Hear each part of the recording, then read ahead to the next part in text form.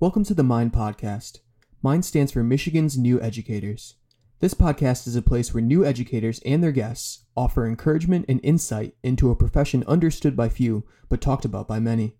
So whether you are an educator, love an educator, want to be an educator, or just want to learn more about us, we're glad you're here. Each episode features early career educators and guests brought together by the Michigan Education Association. The MEA is here to help educators at all stages of their careers. That's the school bell, signaling it's time to start.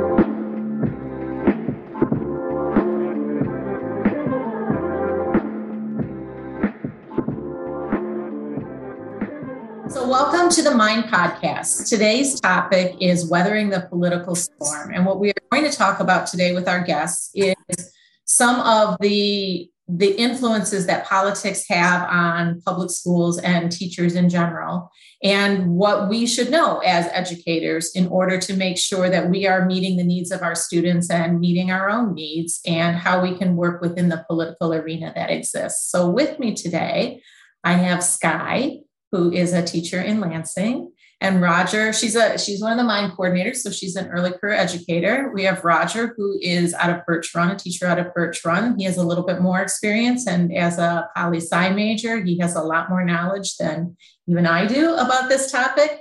And Tammy, who is a UNICEF director involved in political action and politics on behalf of her members and on behalf of MEA. So welcome, everybody.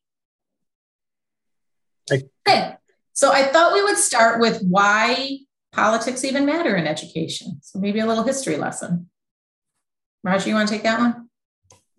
Sure. Well, as you know, schools are funded by the state of Michigan, and anytime money is going to be spent, tax dollars are going to be spent, people are going to have interest in how those tax dollars get spent.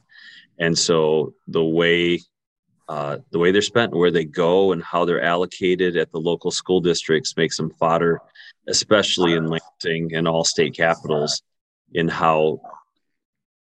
what happens with it and how they, get used. That's kind of the same thing, but it basically involves politics. And so politicians then, of course, have pet projects they want to see, and they want results. And that gets done through various means of testing and holding teachers and schools accountable. And so therefore, enter Department of Education, enter, oversight groups, enter Mackinac Center, enter everything and everybody that's got an opinion. And just because you sat in a class for 12 years, everybody has an opinion on how schools should operate, and everybody knows how to do it better than we do. And bottom line is, if we don't advocate for ourselves, which we tend not to do very well, people that don't know a lot about the behind the scenes and how to best educate often are left out and don't have a voice in the room. I think that's the most important part. One of the things that you said that I think some people don't realize is, yes, we understand that they set the per pupil allowance and how much money each school district is going to get, but even they have control over how much testing we do, or to a certain extent what the content is that we teach, or the curriculum is that we teach. And often it feels as if they don't have educators at the table. Have you found that to be true? Absolutely. When education policy gets hammered out in Lansing, we're in the classroom. And so oftentimes the day-to-day experiences that we have are then taken up a notch and handled by administration, organizations. And of course, therefore, policies that get, made are,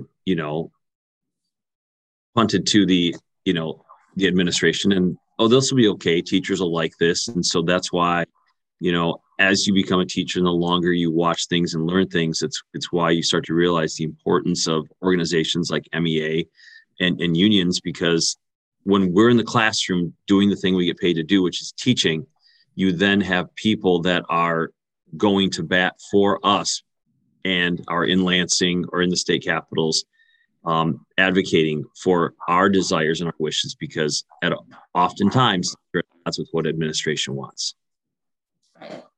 So Tammy, do you find that when you are dealing, your whole job is advocacy. So when you find that you're dealing with sort of bridging the gap between policies and administrative issues and legislative issues and your teachers. Do you find that there's anything in particular that you have been successful in doing to get teachers to want to be involved?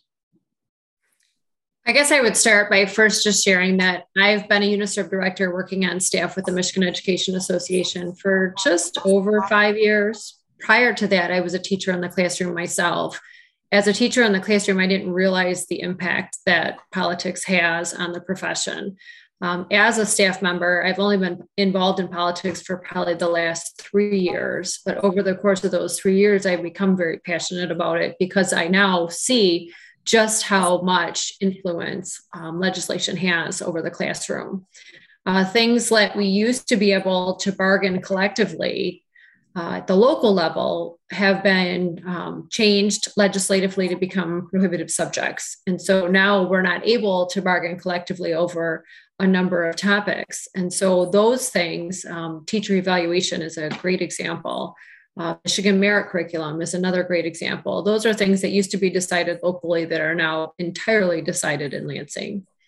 So yeah, I definitely see the importance of making sure that the teacher's voice is heard in Lansing. I think that it goes beyond just what our lobbyists are able to do. Like Roger said, political organizations, unions, we all have lobbyists that go to Lansing. The Michigan Education Association used to have 7 lobbyists, and due to budget cuts, we've trimmed that down to only 2. So right now we only have 2 full-time lobbyists on staff that go and advocate for teachers. Teachers aren't able to be there, like Roger said, in Lansing because they are teaching in the classroom. So they need someone that's going to represent them and bring their voice to those conversations. We do have opportunity through ledge councils, which I know is a little bit later on your agenda, to talk directly with our state House representatives and with our state senators, and also with the Board of Ed, the state Board of Ed members, to talk about what we see and our experiences so that they being the people making those decisions in Lansing can better understand the impacts of those decisions on us in the classroom. I think that's a really key point, is the idea of the decisions that somebody makes somewhere else really do have an impact on our students and on our teachers. Roger? I think Tammy and I have sat in ledge councils together, and the thing I keep hearing from state reps, state senators, is they don't really know a lot about education.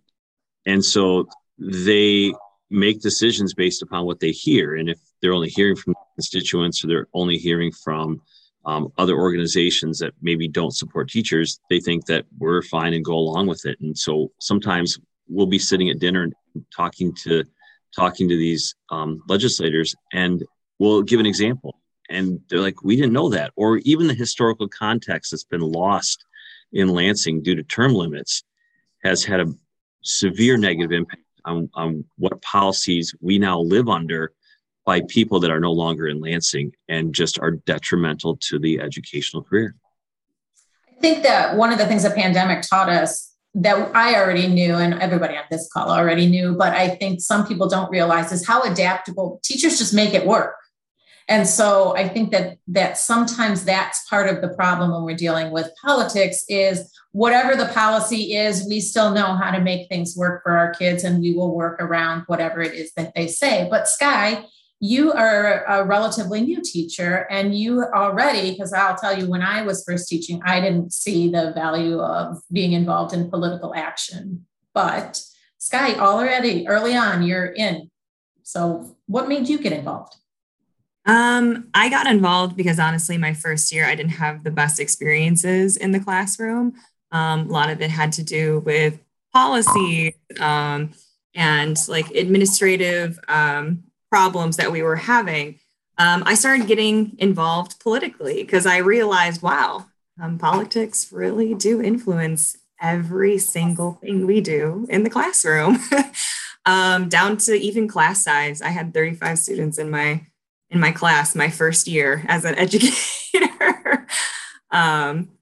So, and as a 4th and 5th grade teacher on top of that on the elementary level. So, yeah, politics really do influence every little thing. evaluations too. I mean, I feel like in college, they don't really always teach the politics side of it. They don't warn you how politics influence your teaching career. They don't teach you about evaluations enough, or how that a percentage of your test scores or growth in your classroom can influence your evaluations. That's all politics. I had no idea. And it was such a shock to me my first year. And after my first year, I kind of just like, wow, I really need to get more involved. I need to pay attention, because I feel like politicians don't always know what's happening in the classroom, like Roger was saying. And teachers need to have a voice in politics to let them know, hey, this is what our students need to thrive. This is what our teachers need to thrive. We know our students best. We know how the classroom works the best. So why wouldn't we be involved? Right. And one of the things that Tammy said really struck, which was the idea that MEA doesn't even have as many people who are doing this work full time as we used to, which I think lends itself to why it's even more important than ever for classroom teachers to be willing to step up and do this type of work. But we kind of got ahead of ourselves when we started talking about things that are very specific, that it took me a while to learn what they are. So I thought we could take a step back and learn what some of these topics are. So Tammy, you mentioned ledge councils. Can you explain what a ledge council is? Ledge councils are facilitated by MEA staff members, but they're completely ran, and the discussion, the topics are completely decided upon our members. So pre-COVID, we used to meet for dinner at a local restaurant. And so we would meet with House representatives or state senators or school board members. And we would meet with a group of about 10 members that either live or work within that area, that district.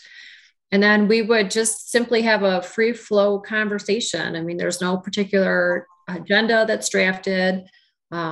There's no goal in the meeting itself other than to just get to know your legislator and have the legislator get to know our members.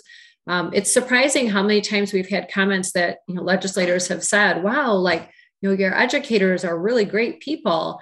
And that always takes me a little back, because like, why wouldn't they be great people? As teachers, I guess I just always thought that you had a certain amount of influence in your community or with your legislators. And surprisingly, I think more often than not, educators get a bad reputation in Lansing. And so I think it's really important that our legislators have an opportunity to get to know our educators as individuals, as people. To build those relationships is very important.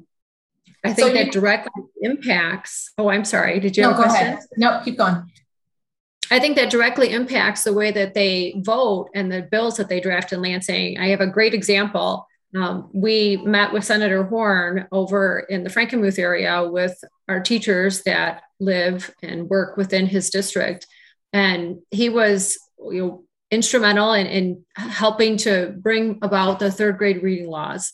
And I think it's important to note that our legislators, I don't think they have ill intention when they draft legislation. I think it's for very good intended purposes.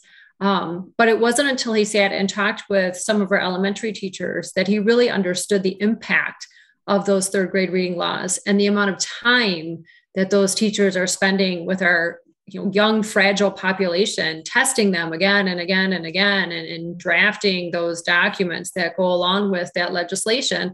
He had no idea.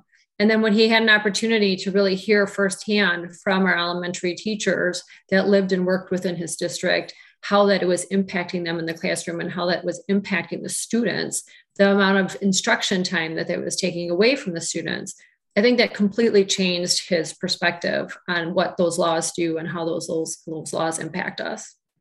Do you feel that as a result of this, they're more likely to reach out and say, hey, I have this idea for a law that might impact secondary social studies. Let me reach out to Roger, who's a secondary social studies teacher, and find out? Yes, we absolutely are seeing that be the impact of these ledge councils, because they feel like they have relationships with educators that are in the classroom, and not just educators, but with support personnel as well. They've built these relationships. They have these contacts. They often will reach out to me. It's not unusual for me to get a text from one of them when they're on the floor about to make a vote. Hey, what do your members think about X, Y, and Z? It's also not uncommon for them. In fact, we've had a couple of our state senators reach out to us and say, we're going to be speaking, at the education committee about such and such. Do you have any teachers that you could send to Lansing that would give some perspective on this? And we've been able to provide testimony on the floor. And so that's been very helpful. And that's been a direct link to the work that we're doing in building relationships for ledge councils. I agree with you that I think most, not all, but most politicians probably do mean well, and they want to pass laws that they think would be helpful. And the third grade reading law in its theory, as a prime example, is not bad. We do want our kids to be able to read by third grade because it really does impact their education moving forward. However, we don't necessarily have the wraparound services that would have been helpful to make sure that that was implemented in a way that would have been effective for the students and then better for the teachers as well. Well, and what happened, when Senator Horn talked about that, he said, here's the intent. We as legislators, we want to do what's right by our students, and we want to make education great. It then gets passed off to the bureaucrats, and it landed into the Department of Education, and then it worked its way down to the ISDs. And so all the cumbersome work that then got put in to implement the law wasn't even in the spirit of the law. Just, this is what we're going to make happen. And you figure out how to do it. Like, sometimes that minutia stuff isn't hammered out in the legislation, but then it gets interpreted by various levels, whether it's the ISD or whether it's a local school district, that then takes what they believe the law to be and then implements it in their own way. And it might not be uniform across the state. So do you ever have that conversation with your district or your ISD if you've had a situation where you're like, I was in the meeting with this person and I understand what his intent was when they are making the policy? Absolutely. My own principal, last year and the year before, we were talking about the 40% down to 25%. And, he's like, hey, you're in the know, you're talking to these people making the decisions. Are you hearing any movement? And then COVID, happened, and we didn't get the reprieve we were looking for. But literally those types of conversations start to happen when administration knows, or districts or other local leaders know that you have the ear of the legislatures, the senators or the reps making those decisions. Or they know that for the first time we have a say or a voice or some type of influence, which is really important. And the 40 to the 25% is the student growth portion of the evaluation for people who might not be teachers yet, but are listening to this podcast. Yep. So basically a portion, like the percentage of your evaluation, and the goal of every educator is to get highly effective or an effective rating. Well, if a large chunk of that portion of your evaluation is linked to student growth, if I teach all higher performing students, my growth, could be really big, or might not be as big as somebody who's teaching. It depends on what you're teaching, how you're teaching, the way your building's set up. And so your evaluation, your year-end evaluation that you are tied to, could be affected based upon something that you have absolutely zero control over. Especially if the districts are using student growth off of standardized tests for the vast majority of and for some teachers, I had colleagues who didn't teach any class that had anything to do with the SAT, because I was a high school teacher. I'm an art teacher, and I am held to how a kid performs on the SAT, and I don't even have that kid. Yep. So, all right. Another thing that Tammy mentioned that I think we may need to define for people is lobbying. Who wants to take that one? Good, Tammy. Well, lobbying, I think, is just simply the act of having direct conversation with your legislators. I think typically we think of lobbying as being lobbyists who are employed for that purpose. Like we talked earlier, MEA does employ 2 lobbyists, but really lobbying is something that can be done by anybody, classroom teachers included. support staff included, just anyone out in the community that has an interest in something that's going on in politics can lobby by just simply having conversations with their legislators. And that can be something as simple as a phone call or an email or writing a handwritten personalized letter that you're going to send to them, as well as participating in one of our ledge councils. But lobbying in and of itself is just expressing your interest in something that they're working on and having the intent of swaying a decision based on your personal experience. Excellent. Okay, so one of the other things that often comes up, because we keep talking about educator voice and we want educator voice to be there, but educators in this state are a diverse group of people who have lots of different interests. And as a secondary teacher, maybe I didn't know much about elementary education and I didn't understand the impact of the third grade reading law, and it sounded great to me. So one of the things that in this country we still hope happens is that we can elect candidates who will do what we would like them to do to make this country a great place. And so one of the things that I always found interesting is that my local or MEA would come out with a candidate endorsement. How did we figure out which candidates we want to endorse? We have a process that screens candidates, and it's done at the coordinating council level. So if as an individual member, you belong to a local association, a group of local associations within a specific geographic area then belong to a coordinating council. And so at the coordinating council level, you would invite all of the candidates that are running to come in and meet with a group, and that group is comprised of interested members from the coordinating council. And you would interview, do just like a simple question and answer session with each of the candidates that's running for office. And then based on the way that they answered those questions and the conversations that you had with them, that group of educators votes on who they would like to recommend for that position. And then those recommendations from each coordinating council go to Lansing, and then Lansing puts together a list of recommended candidates. So the recommendations actually come from MEA members. And so that's called, if I hear screening and recommendation, that's what that means. And anyone can participate. That my colleagues, if I didn't do it, my colleagues have decided who is the best candidate. And so do we come up with the questions ourselves at our own coordinating council, or are they provided? Are we asking all kinds of questions, or are we just leaning towards public education issues? The Michigan Education Association provides a standard list of questions. You can select off of that list, but you can also generate your own questions. The only requirement is that we only ask questions that pertain to public education. We get a lot of inquiries, sometimes concerns, questions, like, is the organization only endorsing Republicans, or is the only endorsing Democrats, or how does that work in terms of right to life laws, or what are their positions on gun rights? And it's really important from our standpoint that we're the Michigan Education Association. We're not affiliated with either political party. We interview with both Republicans and with Democrats. Either political party or either candidate has the option of receiving our recommendation. The only questions that we're going to ask pertain to public education. So we don't ask them any questions. We don't gain any insight as to their views on anything that isn't related to public education. So if someone is interested in a candidate's views outside of the education realm, then they would have to do that research themselves. Our recommendations are only based on education. Awesome. Okay. And so then we hear all the time about how money influences politics. And the equivalent of that for the union is, well, for everywhere, is PAC. Mm-hmm. It's really important for our members to know that your dues dollars it's illegal for us to use dues dollars for any type of political activity. So your dues dollars are not used to endorse candidates or to influence legislation.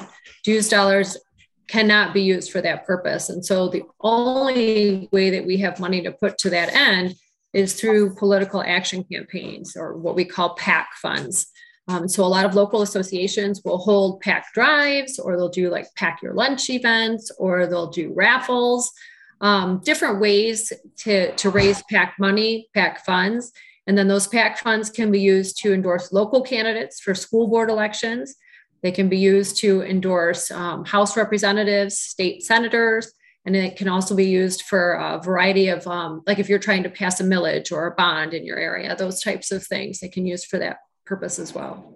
So when somebody comes around and says it's time to donate to PAC, you have to donate to PAC so that the people that we screened and recommended actually have some money behind them, because unfortunately it feels like sometimes there's a lot of money behind anti-public education candidates.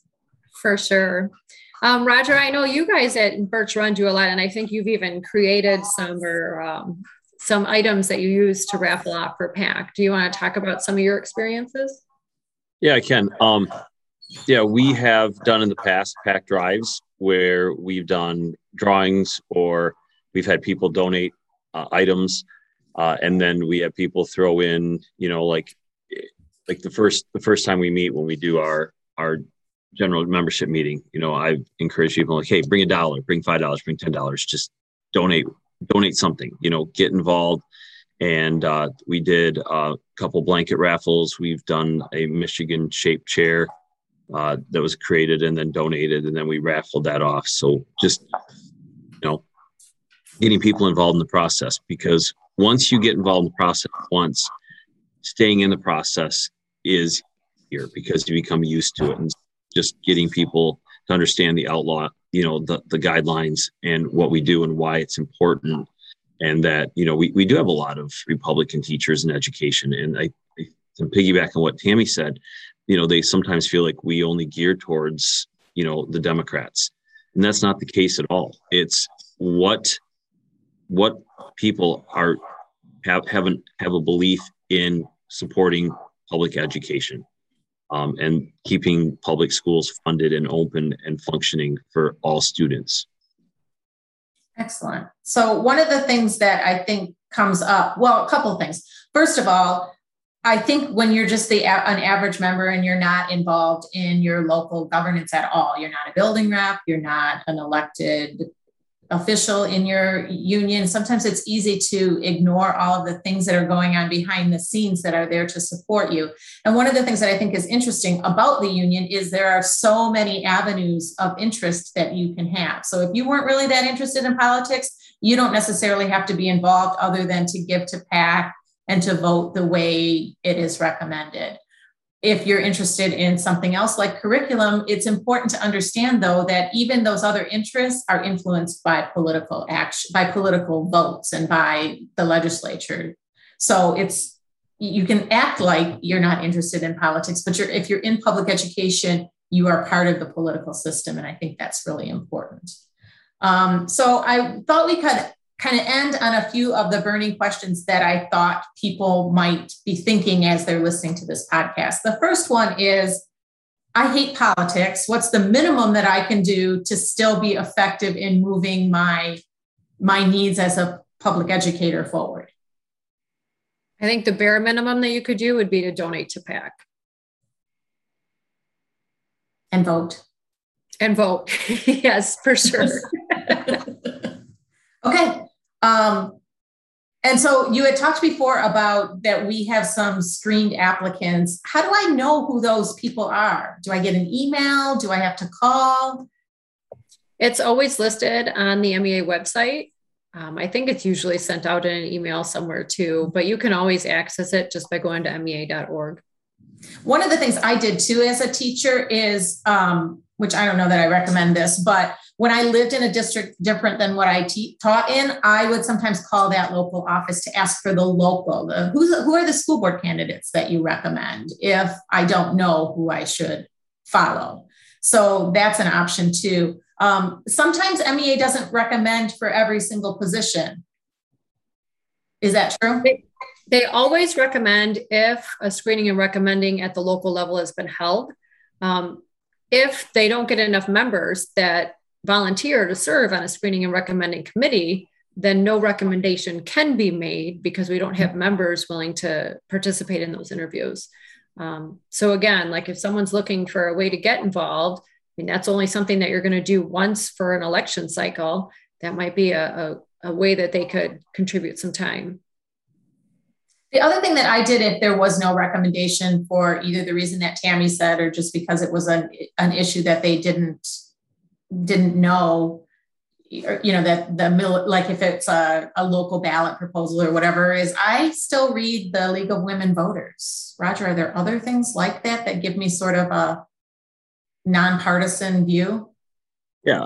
Anything that you're interested in, like you brought up a bunch of different, viewpoints, and I think it's always really important that you don't vote against your best interest when it comes to your pocketbook. I mean, in basic social studies, people vote because of their pocketbook. What is going to keep me employed?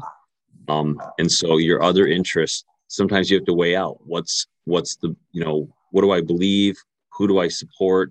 What are some things that are important to me? And it really comes down to just a few hot button issues, but your pocketbook usually is number one. And so looking at those other areas of interest that I might follow, I'm going to be definitely, especially in the world of social media, those areas are going to reach out to me. They're going to let me know who we should be, who you should be supporting. And then you just have to weigh, you have to make that personal choice. And then kind of my final question, and maybe Sky would want to start this and then anybody else can add in. If I am a teacher or an educator in any capacity, an MEA member, and I wanted to get more involved beyond just donating to PAC and voting the way the recommendations go, what would I do? Well, what I did was I went to my rep at my school and I asked, because every school has a representative, how can I get more involved? What can I do? And if they don't know, they're going to ask someone above them at your local what it is you can do. And they might even pass along your name. They might ask what it is you're interested in, what committees you're interested in serving on. They might even give you a list that you can choose from.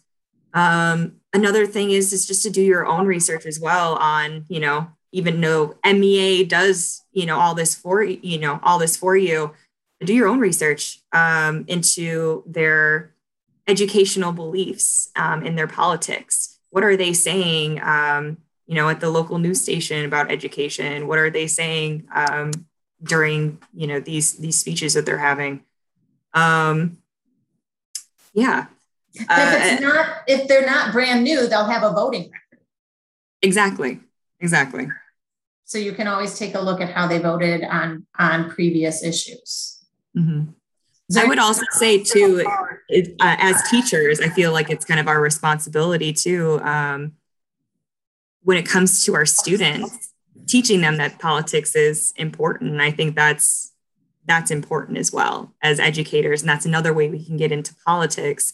We don't necessarily, obviously, we're not going to tell our students what they should, what they should vote for or anything like that. But you can show them the importance of voting, show them how the process is. I know sometimes government and the process can be a scary thing, right? Because who is involved in government on a day-to-day basis? But once you learn about it, educate yourself and then teach your students, because they're going to be the decision makers of tomorrow. So, did anybody, if you could pick one key thing in Michigan public education right now that you think we should be thinking about and pushing as far as a legislative agenda, does anybody have one? We in our ledge councils did a lot of work drafting legislation to try and resolve some of the concerns of the teacher evaluation law. I know that Senator Horn has a draft bill ready to go that got postponed because of COVID and hasn't been reintroduced yet. So our teachers worked hand in hand with the legislator to draft these changes to the teacher evaluation bill. And so I guess on the top of my radar right now is just, I'm really hoping to see that get some movement now that, the budget's been done and some of these other hot topics have been addressed. I'm hoping to see that come up next. Excellent. Sky or Roger, do you have one? I think I would also say teacher evaluations. That's a big one for a lot of teachers, and they don't really even realize that that's a political thing. and for all the reasons that we've stated before, and maybe how many standardized tests our students are taking as well. I've noticed a lot of anxiety over the years surrounded by standardized tests for these kids. The kids have anxiety or the teachers? Both. Oh. Both. You have to interrupt all of your instruction to give these standardized tests and make sure that all of your students take these standardized tests. So I do think that is another big issue, but it's also tied to the evaluation system. Roger, do you have one? I'd say right to work. I think, repealing some of those laws that were designed to really weaken the MEA and the AFT in the state of Michigan, not allowing teachers to strike. Our hands are tied, and ultimately, if you continue to weaken the profession and weaken our voice, and membership isn't, membership's key. And if you have people that slip through the cracks, aren't members, and they're not getting information and they're not being educated, and then it just becomes a snowball down, rolling down the hill of why we're bad. And when reality, the MEA is truly there fighting for us each and every day in Lansing, pushing, taking care of teachers, protecting teachers, working on behalf of teachers that want to work on behalf of students. Because as we get weaker, or if we get weaker, you're going to have fewer people going into the profession and fewer people that really can advocate for students in the classroom and in the school day in and day out. We already are seeing the impact of that, where people are not going into the profession. The most recent Title II data that I have is it's old. It's maybe 2014 or maybe even a little bit older than that. And enrollment in College of Ed programs in the state of Michigan is down 69%. And as those of us who've been in the profession for a while start to age and retire out of the system, we don't have a pipeline of new teachers to come in and support us, which is why it's really important, especially as a new educator. And I understand that as a new educator, all educators are busy, but as new educators, you're maybe even feel a little bit more overwhelmed and a little bit more busy than maybe somebody who's been teaching the course for multiple years.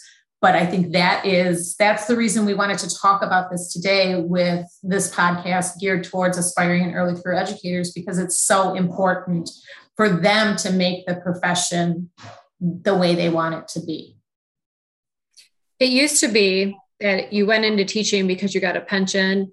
You didn't make a lot of money, but you always had good insurance. The legislature passed PA 152, which changed the dynamics of your health insurance. So now, based upon that legislation, the district only pays a portion of your health insurance and you're responsible for paying the other portion. Now, of course, the salaries didn't change to compensate for that change in the insurance. So now you still have the same salary schedules or similar salary schedules, but you lack on that health insurance that you used to once have. The same is true with the Office of Retirement Services. It used to be that you went into education because you were going to have a really good pension at the end. Legislation is what's changed that, so that pension system is entirely a different structure now. So I think a lot of the reasons why people aren't going into public education also has to do with politics. Absolutely. And you made me think of one key aspect of the stuff that you were talking about. There's still a narrative out there in the general public that teachers have all these great benefits and that teachers are, have all this time off and that they have this great retirement and all of those things that we know are no longer true. So that's something else that as educators we need to do, is make sure that we understand the facts and the talking points so that we can counter that narrative when we hear it, when your neighbors or your family members even start to talk about what a cake job it is to teach, because it's not. Definitely. Well, Sky, you're probably the best person to speak to that. You're our newest teacher, right? Do you feel like you walked into a cake job? Oh, definitely not. I don't know if I've slept since I've started. Definitely not. But at least the kids make it worth it, for sure. But that's why some of these political influences are so important, because if we lose good teachers who have a passion for this but want to try to do something else because it's just become so overwhelming with legislative controls and legislative laws that are just not conducive to making it work for our kids, then they're the ones who ultimately suffer. Exactly. I know so many new educators who have left within the first 5 years of their career because they couldn't handle it mentally, financially. And these are some teachers that I know I've seen them in the classroom. They're wonderful. They're great. They just couldn't afford it. Or they just weren't getting the support that they needed. And that's the thing I think I would like to leave people with is the benefit. One of the many benefits of belonging to the MEA is it becomes this united voice in the pursuit of doing what's best for our students so that they can be successful. And to do that, we need to make sure that the teachers' needs are met as well, because our working conditions really are our kids' learning conditions. And I know that it sounds like that's just an easy phrase to throw out there in the public, but it really is true. And just because I was in a classroom as a student doesn't mean I have any idea what it's like to actually teach. So I appreciate everybody being here today and helping us understand a little bit more about the role of politics in education and how we can get involved. And I would recommend that everybody, as soon as you're done listening to this, send an email to your local president or to your UNISERV director and say, I am fired up and I want to be involved in politics because I know that as a united voice, we can implement change. Thank you, Annette. Thank you. Thank you so much.